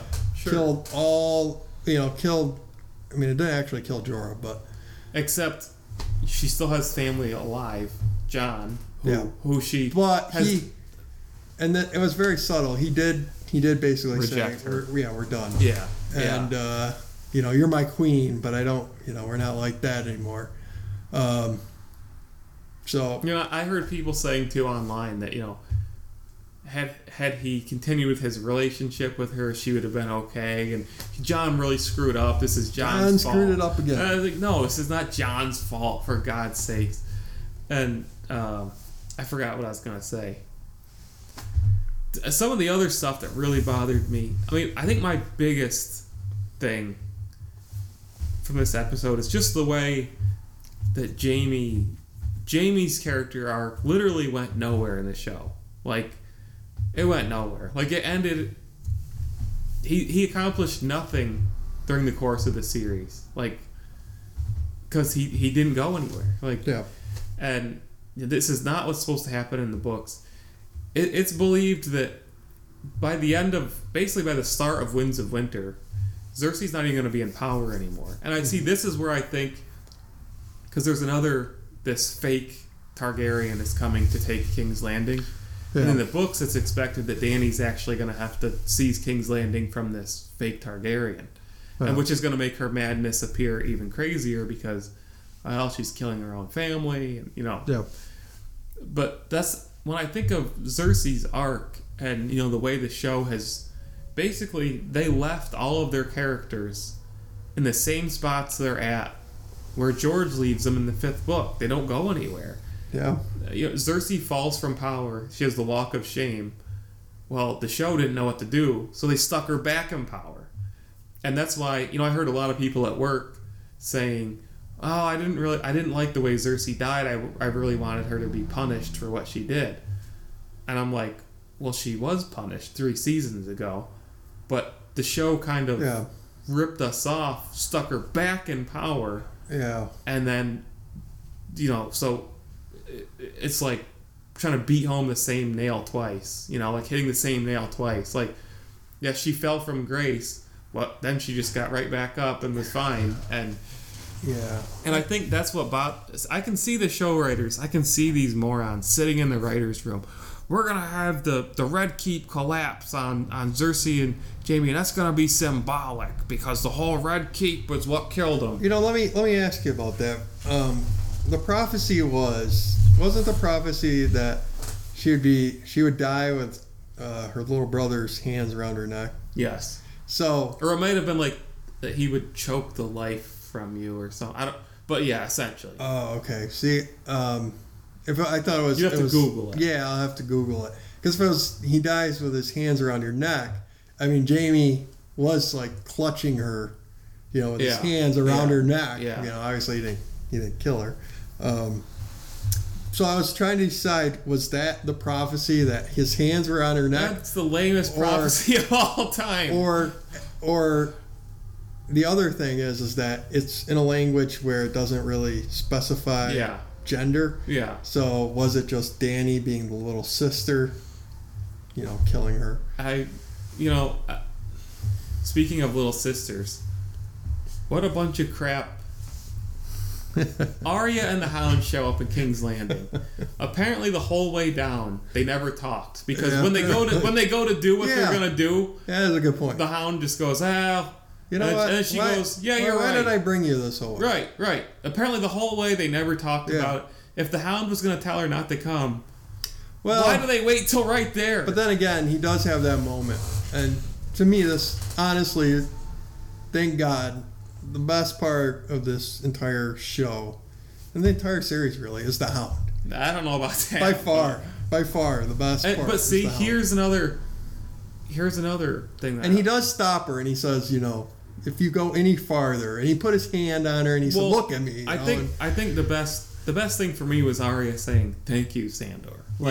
Because she finally, another human moment for Arya. Yeah, she finally called him by his name. Yes, I appreciate that. Yeah. So I could see him, even if he was thinking it on the road down, I could see him being like, okay, well, I'm gonna see if she actually will go in there with me, and if she does, then I'm gonna stop her, and I'm gonna say whatever. And I guess I have two. That and for the Hound, showing emotion is a hard thing. A few other things to say about that whole scenario. Clegane Bowl was so hyped up, by everybody, and I felt much more emotion to the Hound's first death than this one. This one I was just kind of like, okay, okay. But when Brienne and the Hound were fighting, and I felt bad for him. I felt really bad when he was left there with just broken. And you're assuming he don't know if he's dead. I felt really bad for him. This time I'm like, and they had these moments where it sounded like he was almost crying, which was so out of character for him. He kept having these really, that weren't very houndish. Yeah, it was, it was strangely. I felt like it was out of a different movie. It was slightly unsatisfying in a way. Yeah. But, to me, it sort of goes back to there's only two tragedies: wanting something and getting it. Yeah, right. Right. It was never going to be able to live up to the hype. No, you're right. I hated when the Mountain picked up the Hound and was trying to gouge his eyes again. Oh yeah, I was like, for a second, I was like, oh god, they're not going to pop his head again. Well, that's what I was just like, why are they doing that same thing? Leave his freaking eyes alone. I mean, for those of you who don't know, I only have one eye, so when I see stuff like that. Well, how about the Hound's response to that? Which was to stab him in the eye. That looked like it was in the center of the eye. No, I'm pretty sure it caught him in the other eye. But that didn't bother me so much. But just Arya literally went all the way down there literally for nothing. She gets all the way there, and this is driving me insane. I heard because these writers are so terrible, and they have now set a precedent for stupid out of context stuff being meaningful, and I'm talking about you will kill blue eyes and green eyes, blah blah blah. Everybody at work was talking about, well, Arya's got to kill somebody with green eyes next episode. Who's that gonna be? And I'm like, no. She has already killed people with every color eyes. That's not important. But they've that was a total wreck. They built it up like it was a meaningful prophecy, and I'm just like, no, and because my my one coworker's like, well, I think Cersei's still alive and Arya's still gonna get her. I'm like, no, she's dead. I think she's dead. And they're like, well, what's gonna happen with Arya? And I was like, that was her ending. She's gonna ride off into the sunset. That's it. Oh. You're not gonna see her again. Yeah, I mean, it'll be interesting to see what happens next episode. I don't think they'll let her kill Daenerys. I think she's done. I think you're right. I think she's probably done. I was trying to figure out what was the significance of the White Horse, though. Isn't there some like quote in the Bible like, and there appeared a pale horse, and upon it was death or something like that. Yeah. I heard a hilarious. But then if she's on it, then she's considered death. I read a hilarious theory that said that the horse was actually Syrio, who was actually Jack and Hagar, who has now appeared to save her once again as a horse. But yeah, Arya literally came down there for nothing. Wait, was that the horse that Sansa got from Joffrey? Is that what it was? No. See, I was trying to figure out if this was like a callback to... No, I think it was just supposed to be like a symbolic. Actually, I think I'm thinking of the horse that Daenerys got from Drogo. Yeah. Because that was a white horse, wasn't it? No. Yeah, it was. Yeah. But literally, Arya was put there just so they could have a character running through the streets, which I was fine with. Yeah. That part, like, it showed what was happening. Let's how just terrifying say this. It was for a TV show. That was spectacular. Oh yeah. I mean, we've never seen TV like that. That was a full scale movie. Yeah. Oh yeah. And that was a summer blockbuster movie. It's funny because, like, all this has happened.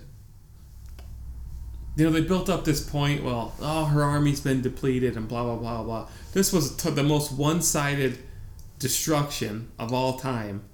She literally could have just went to King's Landing before she went to Winterfell. Yeah. Totally won the throne, then gone to Winterfell. Yeah. And...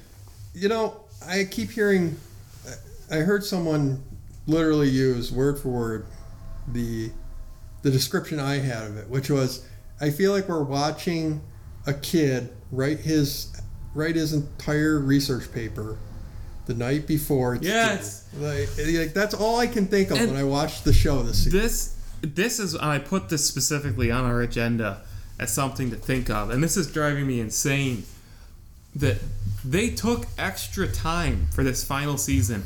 Not only did they make it 6 episodes, so they cut down the number of episodes. They took an extra year or an extra 6 months to make, like, when I hear that, it's blows my mind. It must have been all in the production. Well, and that's what this insider, not a lot of people have reported this. An insider posted something and then deleted it shortly thereafter that said the production was sheer chaos.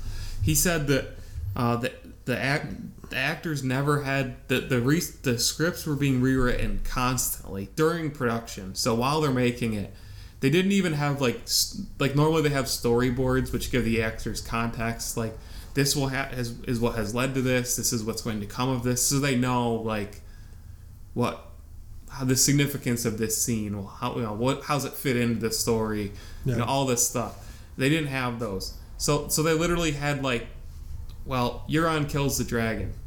Well, why? How's it happening? What's going on? There is no why. They don't know. So, and you could tell that that's what happened when you watch it. It's like, it just happened. I mean, the only other scenario I can give you that it feels like is like when your father was telling you a bedtime story and then he had to go suddenly. So he just gives you like the high points of the story, and the woodsman, and then runs out the door. The woodsman marries the maid, and it's all over. They live happily ever after. It seriously feels like this is like a $250 million version of that. They're just like, okay, here's the high points, and we're gonna get out of here. Yeah, like the battles and stuff are still incredible. Yeah, and I've said it before. I'm on board with a lot of these ideas. I am on board, but the way they packaged it and the way they've sold it, I am totally on board with that.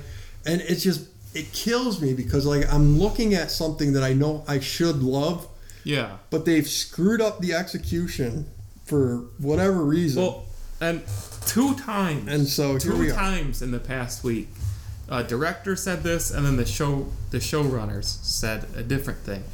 They got asked, how did Dany get ambushed so bad by the Iron Fleet? You know, why did they not see the Iron Fleet? You know, and they literally said, Dany kind of forgot about the Iron Fleet. How do you forget you're at war? Well, like that was honestly one of the parts that I had stupidest thing. The parts that I had the biggest problem with this episode. The Iron Fleet was thrown away in 10 seconds. The Iron Fleet killed one of her dragons. Like they couldn't miss. They were like snipers. Have you noticed that the Iron Fleet seems to be 10 ships? Yeah. Like it's supposed to be thousands. They were like snipers before. Yeah, they hit 3 out of 3 shots. Yeah, couldn't miss. You know, dropped her when she had 2 dragons. Yeah. Dropped 1 instantly. Drogon's the biggest one. Now there's only 1, and all the ships combined can't hit him a single time. Not even a single time. And she destroys all of them. And then they have all the other ones all along the castle. She destroys all of them. Doesn't get hit a single time. And then it was made worse for me. So Jaime's trying to find a way into the castle, right? Euron Greyjoy washes up on shore the exact second that Jaime Lannister walks through there. Just like Missandei just so happened to be the only prisoner they took. And then on top of it, they had this terrible, terrible fourth wall breaking shot where Euron is staring straight into the camera. I'm the man who killed Jaime. Yeah. I'm like, this doesn't even belong. This is like Deadpool. Yeah. I'm like, this is so terrible. It's just like Missandei was the only prisoner that they fished out of sea. I mean, think of the logic. How did they even know who she was? Exactly. How did they even know? The Navy would have to know who she is. And then Cersei would have to know that the Navy had her. Right. I mean, it's so impossible, so stupid. Yeah.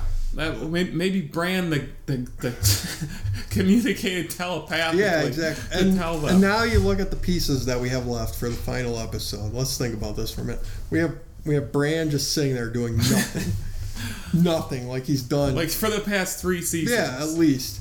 You got Bronn out there doing nothing.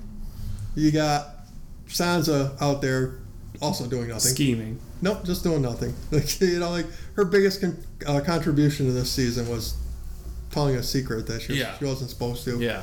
You have all these characters. Brienne apparently crying in Winterfell. Brienne doing nothing, crying into her ointment. Which, seriously, not only was it terrible for Jaime's character to do nothing, they ripped off Brienne. Like, they cheapened Brienne's character to do this one story love story just to have Jaime turn around.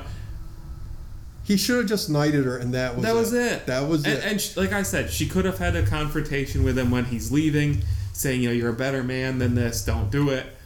That would have been fine. I mean, I'm not mad at them for making Jaime go back to Cersei. I am, but I am a little bit mad that they had the whole Brienne thing, like that they had sex. And then he just like, oh, okay, I guess I'm out here. Yeah. Like, that was just like, oh, well, then we didn't really need this. Jaime turns on Cersei in, like, the 5th book. Like, you can tell it's for good. Yeah. And the show, you could tell they didn't know where Jaime's supposed to go. Yeah. And he's involved in the lead. Well, I sort of feel like Cersei was even more so than Jaime. Like, they didn't know where to go with it. What the hell was the point of her character? Up through... That's the thing. Up through the 5th season, she's perfect. Like and the actress does an outstanding job. Yeah. And then that's what I'm saying. You could tell when you walk back, they don't know where any of these characters are supposed to go. Yeah. They know how their stories end. I mean, some of them at least. She was even a little bit. She was okay even after her youngest son. What's his name? Tommen. Yeah. Even after he died, for about a half season or maybe even a full season. She was okay. I mean, she was obviously really crazy. But then after that was it. Like, she's just really crazy. No. And she doesn't even do anything for the next 2 seasons. I saw somebody point that out. They said, you noticed that the main threats of this season that they set up were the White Walkers and Cersei. Neither one of them did a damn thing. Yeah. All season. They literally just got rickrolled. Oh, and how about the Golden Company? And you know what was stupid about that? It was almost like an Easter egg. They said that I don't care that they didn't really have a story. Like, that's fine. They were late comers. Yeah. They said there was 20,000 Golden Company members. Yep. Dany blows up that gate, and the entire Golden Company is apparently dead. Yeah. Like, 20,000 men. Do you know how many that is? Yeah. And I'm curious, how did she blow up that gate? Like, I don't understand how did she blow it up? Like, I can see how she can light it on fire. Well, that's the thing. They seemed in this episode. It seemed that dragon fire was not fire. It was like molten lava. Yeah, it was like explosives. It disintegrates everything it touches. Well, I mean, they did take the time to show that there was, the green dragon fire, the wildfire, whatever. Still hitting around the city. And which I was happy that was to exploding. See. A nice touch of detail. Yeah. But that wasn't what blew those gates open. So I have no idea how she blew that gate open with just, Dracarys. And basically, this is what's going to happen in the finale.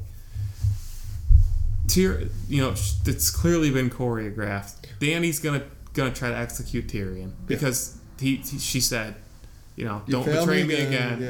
Yeah. And he goes and lets Jaime go, and he even admits, I'm probably dead. She's gonna try to execute Tyrion.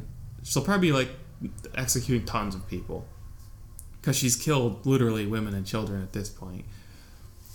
John's gonna have to kill her. Yeah. How they're going to pull that off, I don't know, because you've still got the Unsullied who would be loyal to her till the end. Here's my thought is John's just going to leave. He doesn't want the throne. I wonder if Drogon's going to hit Jon with, dragon fire, and we're going to find out that Jon doesn't burn either. I don't think so. Have you heard the controversy about that? No. That's literally incorrect. That she's not supposed to be immune to fire. Yeah. And that was one of the big things that book fans hate. Well, she's not supposed to be immune to fire. I don't really care one way or the other. But, and the other thing I've been thinking about while you were just, saying, here's what's going to happen next episode. If Daenerys is after Tyrion... Which seems like she's going to have to be. And given the situation, what could Bronn's character possibly do in the next episode? What could Bronn's character possibly do in the next episode? Why? Are we going to even see him? I don't think so. Who cares? Who cares? Exactly. He's not significant. I mean, what was the point of that whole, hold up? There's just no point. He might come back, but again, it's just kind of pointless. And, I mean, maybe he comes back because he hears that the guy who's promised him Highgarden is... Yeah. I mean, maybe he comes back to defend him against Daenerys and dies. That's the best that you can hope for.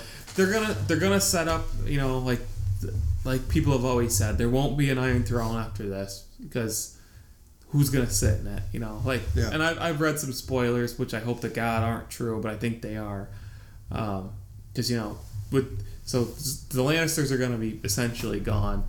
When you think about it, all the houses of Westeros, by the show, at least, I don't know about the books, have been totally wiped out. Oh, yeah. You've got the Starks still have an heir. The Baratheons now have Gendry. Yeah. Did you catch them vaguely reference the new Prince of Dorne in the one episode? They're like, no. The new Prince of Dorne will support you. Maybe. It's just an afterthought. Yeah, exactly. So who got totally wiped out? Wait, is the son that the Lannister girl was hanging out with, is he still alive? The son? No, he died. Oh, okay. The Sand Snakes killed him. Yeah. So there's just so many more Mormonts are wiped out. Yep. The Lannisters are obviously aside from Tyrion. Yeah, they're all dead. I mean, they've literally... Jon will likely end up being the last living Targaryen. The Vale's been wiped out. Well, they've got Sweet Rob in there. Oh, is he still kicking? Yeah, he's still alive. Oh, that's right. He never came to any of the battles or anything. Yeah. But, when you think about it, I mean, the throne would be so weak, maybe you could stick somebody in it, but... Yeah. They're gonna have... I think they're just gonna set up, a council, and that's gonna be, Yeah, I think the outcome is definitely gonna be that. Kingdoms are kind of independent. King's Landing has been completely destroyed. Yeah, totally. And so all the kingdoms are just gonna go their separate ways, essentially. Yeah. That'll be that. Yeah, there'll be some level of, unified, but definitely not a monarchy, not a throne. Yeah. just I don't know. Like you said, some of the points I'm like, okay, yeah, I would be on board with this happening, but it's just it doesn't feel satisfying or earned. Okay, or so believable. If Arya is just gonna ride off, do you think she goes back to Gendry? Who cares? Yeah. Who cares? Like to me, her character was always supposed to be that wanderer But type. part of me wonders if, like that heart to heart with the Hound was supposed to be like, change. Yeah, like him saying, "Is this really the life you want?" Yeah. And then her, essentially going the other way, sort of means that like, okay, she's had enough of killing everybody. I would think she would moves. go back to Winterfell if she was going to settle down somewhere, but I don't think she will. So I wonder if that'll be like how her character sort of just ends. I don't think we'll she see goes her back to again. Gendry. And that's the end. I don't think we'll. I think that was supposed to be her exit, and Yeah. I think literally the last episode is going to be the aftermath. Basically, Jon and Dany and Tyrion. See, now King's Landing. secretly, this episode was really meta because at this point I'm like Daenerys and I've snapped and now I'm Team Daenerys. Like I want to see Daenerys just burn them all. Why? Like all the Starks, all of them. If there's any Starks left, Because the show is so bad. yes, exactly. It's funny too because people I saw very few people have mentioned this, that Daenerys literally fulfilled her father's work. Yeah. Jaime killed the Mad King because he was going to burn down the city. Yeah. And Daenerys has always been, the throne is mine, because I'm a rightful Targaryen. And she thinks she's so great. Yeah. She finally gets there and literally does what her father did. Yeah, Wanted to do. Yeah, in that sense, it really did seem out of character because she heard stories about what he did. Well, and did you see... And she wanted to break the wheel. And then she shows up and, I guess I'll just kill everybody. Did you see in the previews, or the recap before the episode, you know what I'm talking about? Yeah. Like they previously on Game of Thrones. Mm-hmm. That scene where Dany was I think she was staring into the distance. They replayed all these lines through the series referencing Targaryens going mad. Mm-hmm. And I'm like, that was better than what the actual show did.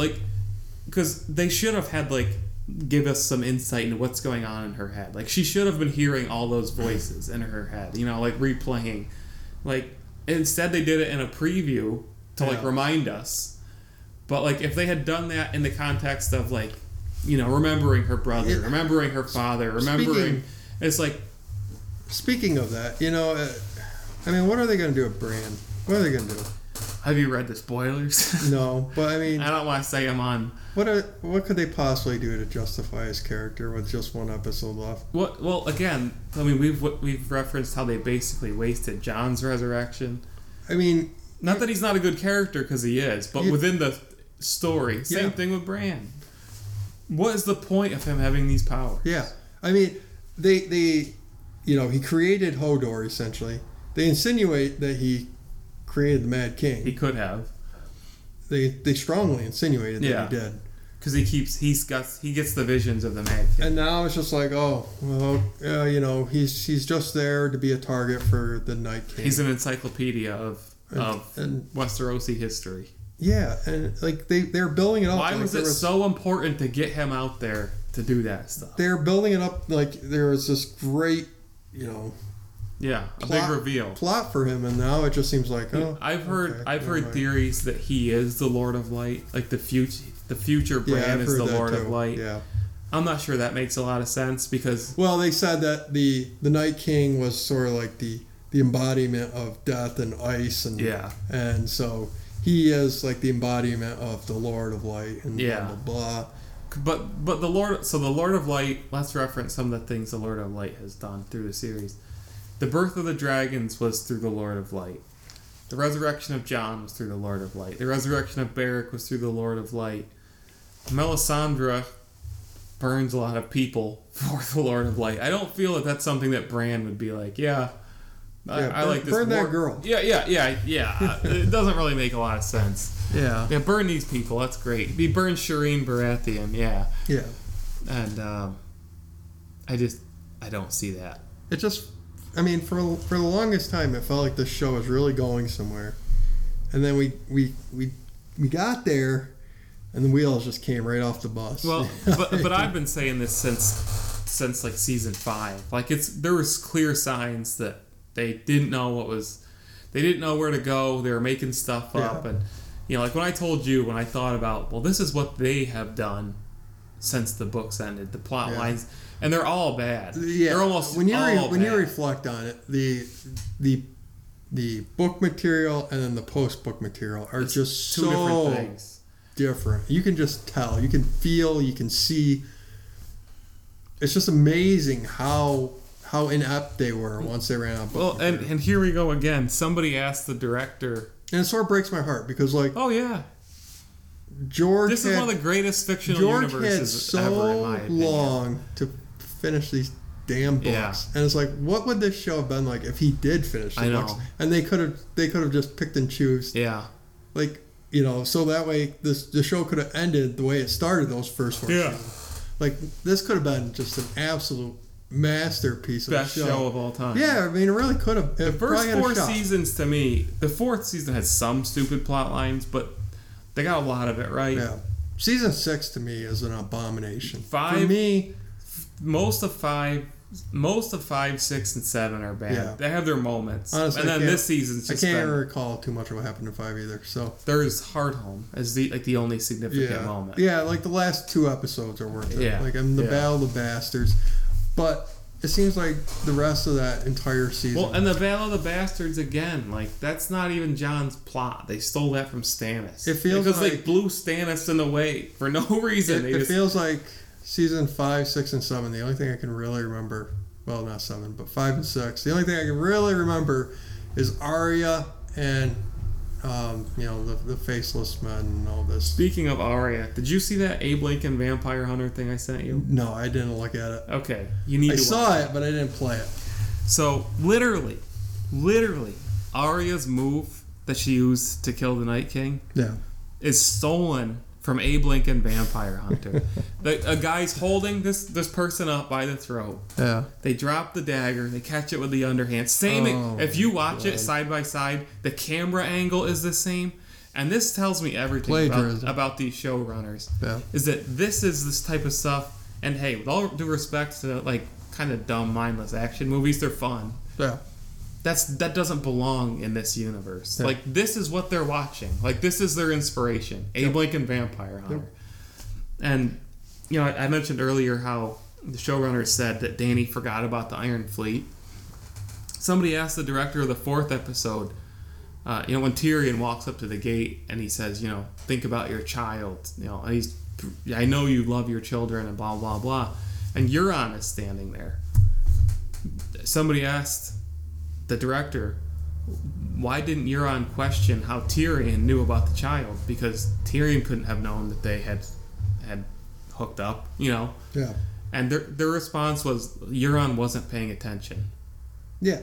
I mean, that is either the greatest writing of all time because like people legitimately don't pay attention, or it's the absolute worst. It's obviously that. I mean, Euron wasn't paying attention. Everything about this season has just been so phoned in. So, I mean, it just feels like they don't care and they just want to wrap it up. Yeah, they just want to be done with it. And the coffee cup on the table, that was like the greatest embodiment of this entire season. Like, it's just, who cares? Let's just get out of here. Get it done.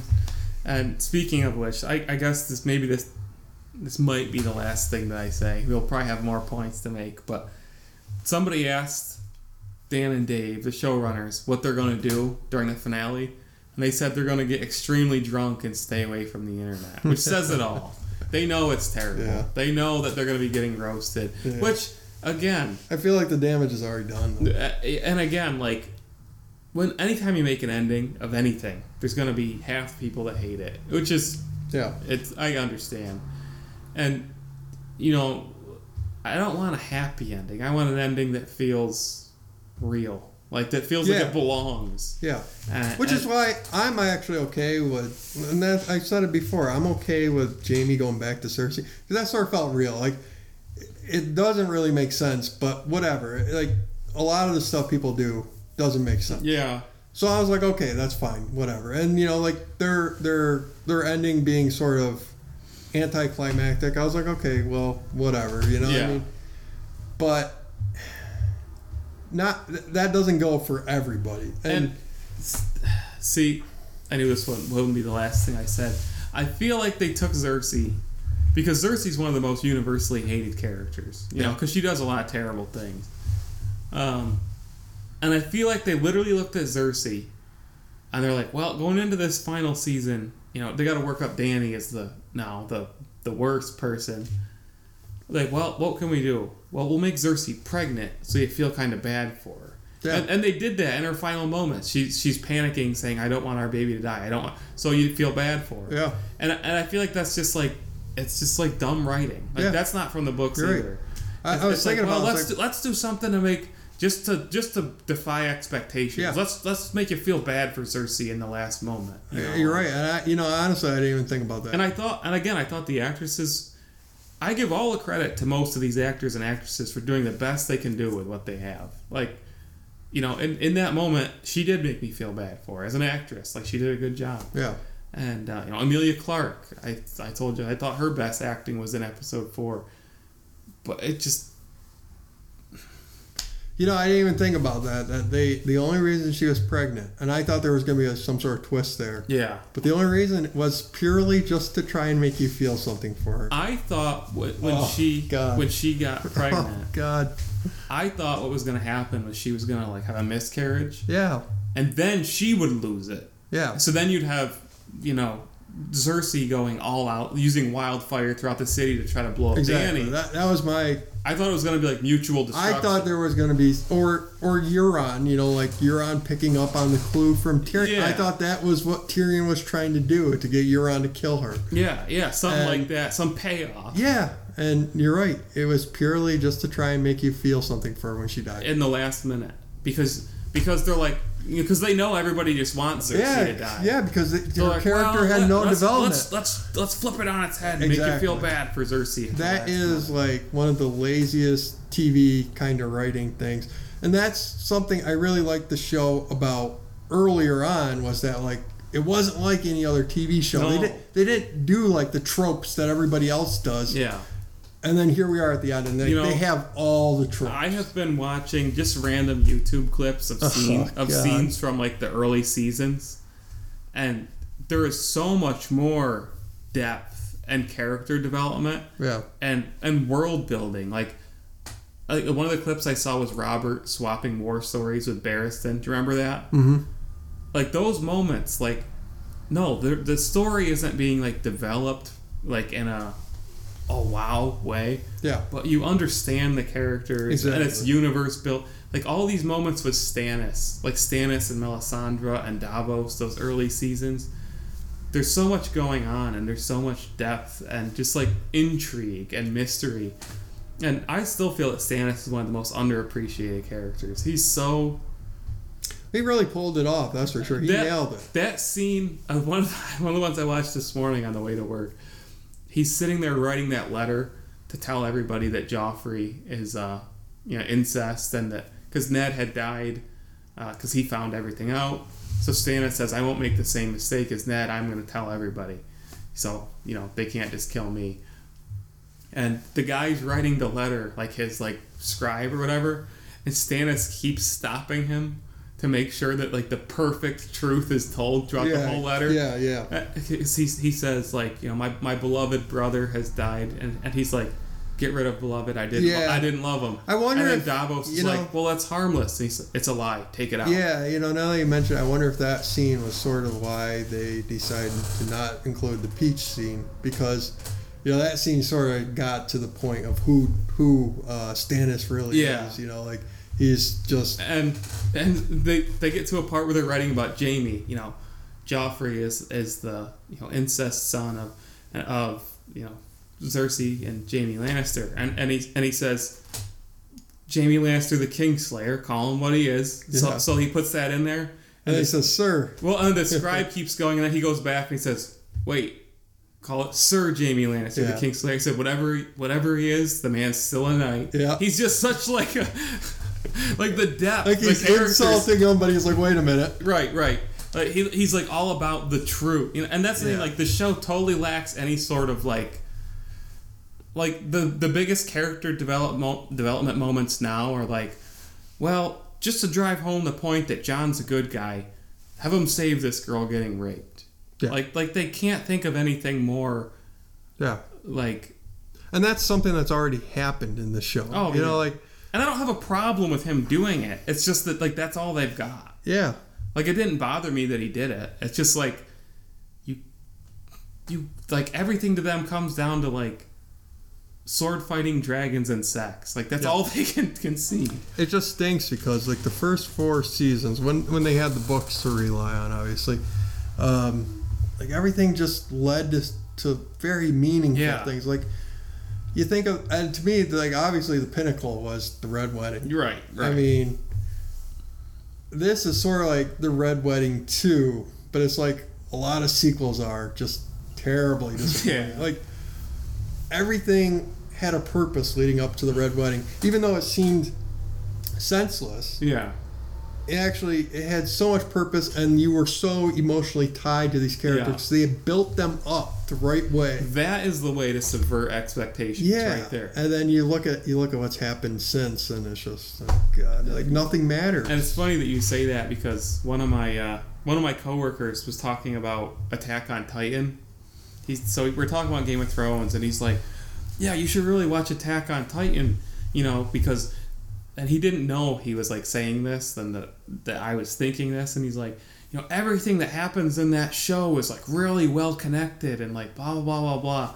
And I'm like, you just spelled out the problem, and he didn't know that I was coming from that angle. Yeah. But he was just saying that like Attack on Titan has more like continuity than Game of Thrones does, which like breaks my heart because for those first 4 seasons, like you said, and in the books, I mean, there's so many like instances of foreshadowing and underlying, like if you're really paying attention, like it just to hear somebody be like, oh yeah, Attack on Titan, that story of that is really and that's great. why and it's when, like this is not supposed to happen. I mean, I've heard George R.R. Martin come out and admit that like the ending of the books are going to be pretty similar to the ending of the show actually. And at first I was like, oh God, you know, like how could you say that? But then I thought about it, I was like, well, actually, I'm not opposed to a lot of the stuff they've done. It's just how they've done it. It's just so... Well, it's been so rushed and so forced. There are a lot more characters in the books. Yeah. Like, there's so many characters that they can die. You know, like they're basically killing everybody off in 2 episodes. Yeah. You know, they can... Oh, and that's the other issue. They can literally kill Cersei. Or how about Varys? I mean, we haven't even mentioned that. Yeah. And why should we? Because it was like, oh, Varys is still on the show. Well, we better knock him off. Yeah, and like, again, I'm okay with him dying, but like, I'm okay with him being punished for the betrayal. Yeah. But the way it happened was so stupid. This is a guy who was like a formidable, manipulative force. Exactly. And basically Tyrion just runs and tells on him to mommy. Yeah, like you know, and it's like how come he couldn't at least die doing like one final plot or something, like one real plot? Yeah, like was he really so dumb? You know, like they did the same thing to Littlefinger, really, but. And somebody else pointed out, like, they were hoping that, like, in that moment, just before, like, he'd hear the voice from the fire, blah, blah, blah. Oh, yeah. Nope, nothing like that. Just burns him. Oh, well. And he doesn't even scream. No! Like, you just... Because, you know... Exit stage left. I saw somebody point out on YouTube that they were saying that, well, Dragonfire is so strong that, you know, you instantly die. Well, 10 minutes later, all throughout King's Landing, you're watching people scream while they die. Burn. Yeah. Like, so that's not even... Nope. So this guy, it was Angry Joe actually. He's like, apparently Varys is the biggest badass in the Western Kingdom. Felt no pain while he was getting burned to death. Like, but didn't that just feel like, oh, well, he's still on the show? Oh, okay. Yeah, like we gotta write some ending for him. Just dust him out of here. And that's what I mean. Like when somebody died in the earlier seasons, it was like it had an impact. Well, everything they said, everything they did. Like, it did have meaning. Like, they did come back to it. Like, him talking about the voice in the flame. Yeah, they never mentioned that again. Yeah, exactly. It seems like, I mean, he did eventually catch up with the guy that took him and carved him up. But they never went back to the voice in the flame. No. And they never, You know, like they could have said, "Oh, it was the Lord of Light." He could have discovered from. I'm telling you, like literally, that was Davos saying, like, "What's up with that?" The Lord of Light just f's off. Yeah. That was their ending for the Lord of Light plot. Yeah. And like, I'm okay with things not being fully explained. You can leave plenty of loose ends. You know what movie that reminds me of? The Birds. Yeah. But I don't. It's just, and you know, they're. I don't want to say that was my Birds reference. For the episode. We're gonna set some record for the most World Guinness Book of Records, most consecutive episodes of a podcast. A reference to Birds. I'm literally determined to work this into every episode somehow. Like, why didn't they do a full season for this? Yeah, exactly. Why? Because they could have worked a lot of this stuff up much and really, better. They could have used a season 9. Like, I don't understand why they were just like, oh, they could have built up much more. And it's clear the viewership's been rising. Like, why? It's clear that they just wanted to get this over with. Like, just do it. It doesn't make sense. Because, yeah, they could have used at least a full season, if not a whole nother season. But I don't think they wanted to do it because they were screwing up everything so bad already that they're like, we can't do another season because we don't know what the hell we're doing. I think at some point, yeah, they looked at what they had written. You know, like Cersei, like she just stopped being a character, doing anything. You know, like and Tyrion, same thing. Yeah, and they probably Davos, they probably just looked at it and they're like, okay, all of our that's characters, another thing. All of our characters have just gone stale. Davos so like, let's just end this. Repeatedly referenced that he is not a warrior. He doesn't even know how to fight. Yeah. When they rush into King's Landing, the people on the front were Jon, Grey Worm, and who else?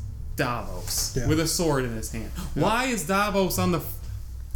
It's because he's a main character. We gotta show him. Exactly. Is this Power Rangers? Exactly. Like, what is this? He doesn't fight. I mean, it's been Power Rangers since at least last season. Remember when the Power Rangers went north of the wall? And yes. Another terrible story. And they all survived except for like one of them. Or something. Another terrible idea. And Cold Hands comes running out of nowhere. Yeah. Saves Jon. Oh, yeah. And they throw him into garbage. That was literally the threw entire him into point garbage. of his character. Unbelievable. Yeah, we were like, was there something more to that? Nope. That really was like the moment where I think looking back on it, where you saw what season 8 was going to be like. He couldn't. You're telling me that he couldn't have escaped that place? Like everyone was like, "Oh my God, he's gonna have some other great purpose or something." No, that was it. That was right, his whole purpose. Right. And you know, I've always imagined like Benjen showing up because you know they talk about the land of always winter and stuff. Like maybe showing up and him being a point of view in the land of always winter or something like that. And I didn't think we'd ever get it, but I thought, oh well, that'd be at least a payoff. You know, like that's why he's still around because he is frequently referenced. Yeah, exactly. Like, where's Benjen? Where's Benjen? Where's Benjen? Well, he exists literally just to save Jon and then get his head caved in by all these zombies. Plot device. Like they built up all these things that like it was like, oh, this is gonna be really cool. Like I wonder where this is going, and then it's just not going anywhere really. He's just there to save them from these zombies. Yeah, and you know, somebody I work with was referencing. Well, that's why Beric was resurrected so many times is because he saved Arya in that final run through that hallway, and I'm like, that was the lamest But I mean, at least that was something. I mean, think about like Uncle Benjen literally goes missing, and for like 5 seasons. Yeah, and it was a big deal that he was missing. Yeah, and he's north of the wall. He's sort of when he comes back, you can tell like something's strange. He's a White Walker. Yeah, something was strange about him, and then he just fights a few zombies and dies. Let's talk about that. What? Let's talk about that. Apparently, the Children of the Forest can still make new White Walkers. Yeah. Because they did it to him. Yeah. So, I guess. Are we just dropping that point? Is that not a major thing? Yeah, it's sort of like if they made a good White Walker. It's like if you saw a girl 9 months later and she says, "Oh, by the way, I'm pregnant," and just sort of like walks off. Is that? It's like you can't just drop that grenade in my lap and that's leave. That's not significant that we have like a good White Walker. Like, yeah. What? Yeah, how can we not explore that? Yeah. Literally, how can you just throw that in our laps and walk away? And if that's the case, if we have a good, then we have to have... What was the Night King's true motivations then? He's not just death personified. Well, it's the same thing with... He's not just a weapon of mass destruction. He's got motivations then. It's the same exact thing. Because Benjen did. I mean, I guess I'll have to wait and see what they do for Bran in the final episode, but... I hope he falls off the wall. They made such a big deal about the Three-Eyed Raven, and then, like... For what? He just hangs out in the past, apparently. Like, who... What? Are you kidding me? That's it? That's all you got? I think there'll be a payoff, but I don't expect it to be satisfying. Because just like everything else. I mean, it's so shocking that this is as creative as they could possibly get. What they should have done is had Jaime throw him out a window again when he was in Winterfell. Before he left Winterfell last time. In my mind, maybe he could have thrown him out a window again. What I've been envisioning is Drogon shows up, he chews on Bran, he spits him out, and then he hits him with a Dracarys, and then I don't know, he turns around and takes a poop on him. I mean, and then just Drogon just flies off. Seriously though, like, because okay, Jon's gonna have to kill Dany. There's no way around it. Yeah, she's mad. Unless Dany wins and that's the end. Like I seriously hope that's it. I hope Dany wins and that's the end. But there's just so many things. Like, okay, what happens to all the Unsullied? What happens with the dragon? The war's over. What happens with Drogon? See, I seriously am starting to hope that Dany wins, and she's just a terrible ruler, and that's it. That's it. Like that's where the show realistic, ends. At least. And then you're left to hope for like a sequel series of like what are they going to do? Well, that's something that we haven't discussed. That maybe we should leave this till next week. They're making that prequel series. Yeah. And how damaging is this final season going to be? Because they're developing like 3 spin-offs. Yeah. And how many of us are going to lose interest in these because of this? This has been enormously damaging. And I have to wonder. So I mean, this is what it looks like when they don't have George R. R. Martin to pull from. Well, George is helping with this other. Well, thank God. And guess you know what it's called? It's based on The Long Night. Oh, it's not called The original Long Night. Yeah. And I have to wonder then if they purposely sabotage this Long Night. Not well, they're like, we don't need to really do this because this other show is going to do it. Yeah. I don't know, but honestly, that seems like it would make sense. And I wouldn't be surprised because the suits at Warner Brothers, who I guess own HBO, I'm so confused. Do they? I'm so confused at who owns what. It's Time Warner that owns HBO, and I don't know. Is that Warner Brothers? I don't know. The suits over there, they're terrible, and I can totally see them saying, "Okay, well, we have this series about the Long Night. We can't let you guys do the Long Night." I've also seen so many videos from Star Wars fans now, like going ballistic, like. You are letting these guys touch our sacred series. You can't do this. Like, this is going to be a disaster. Hate to break this to you, Star Wars fans. Your series ain't not anymore. Shape. Well, that's what I've heard. So many people bashing the new head of Lucasfilm. Like, she's totally incompetent. And we won't get into that, but. All right, I guess we're done ranting for the week. But my next week, it probably won't even be able to... This is like cathartic. Yeah, it's like therapy. We got to do this. We won't even be able to say anything by next week. We'll just be like, it was bad, and that's it. Let's wrap it up. Well, we're 1 week away. Can you believe it? We are one week away from this whole season truly has been like the Long Night because it's been like torture. It's like I said, very meta. It's very meta. Yeah. All right. God Mode Unlocked episode 42 out.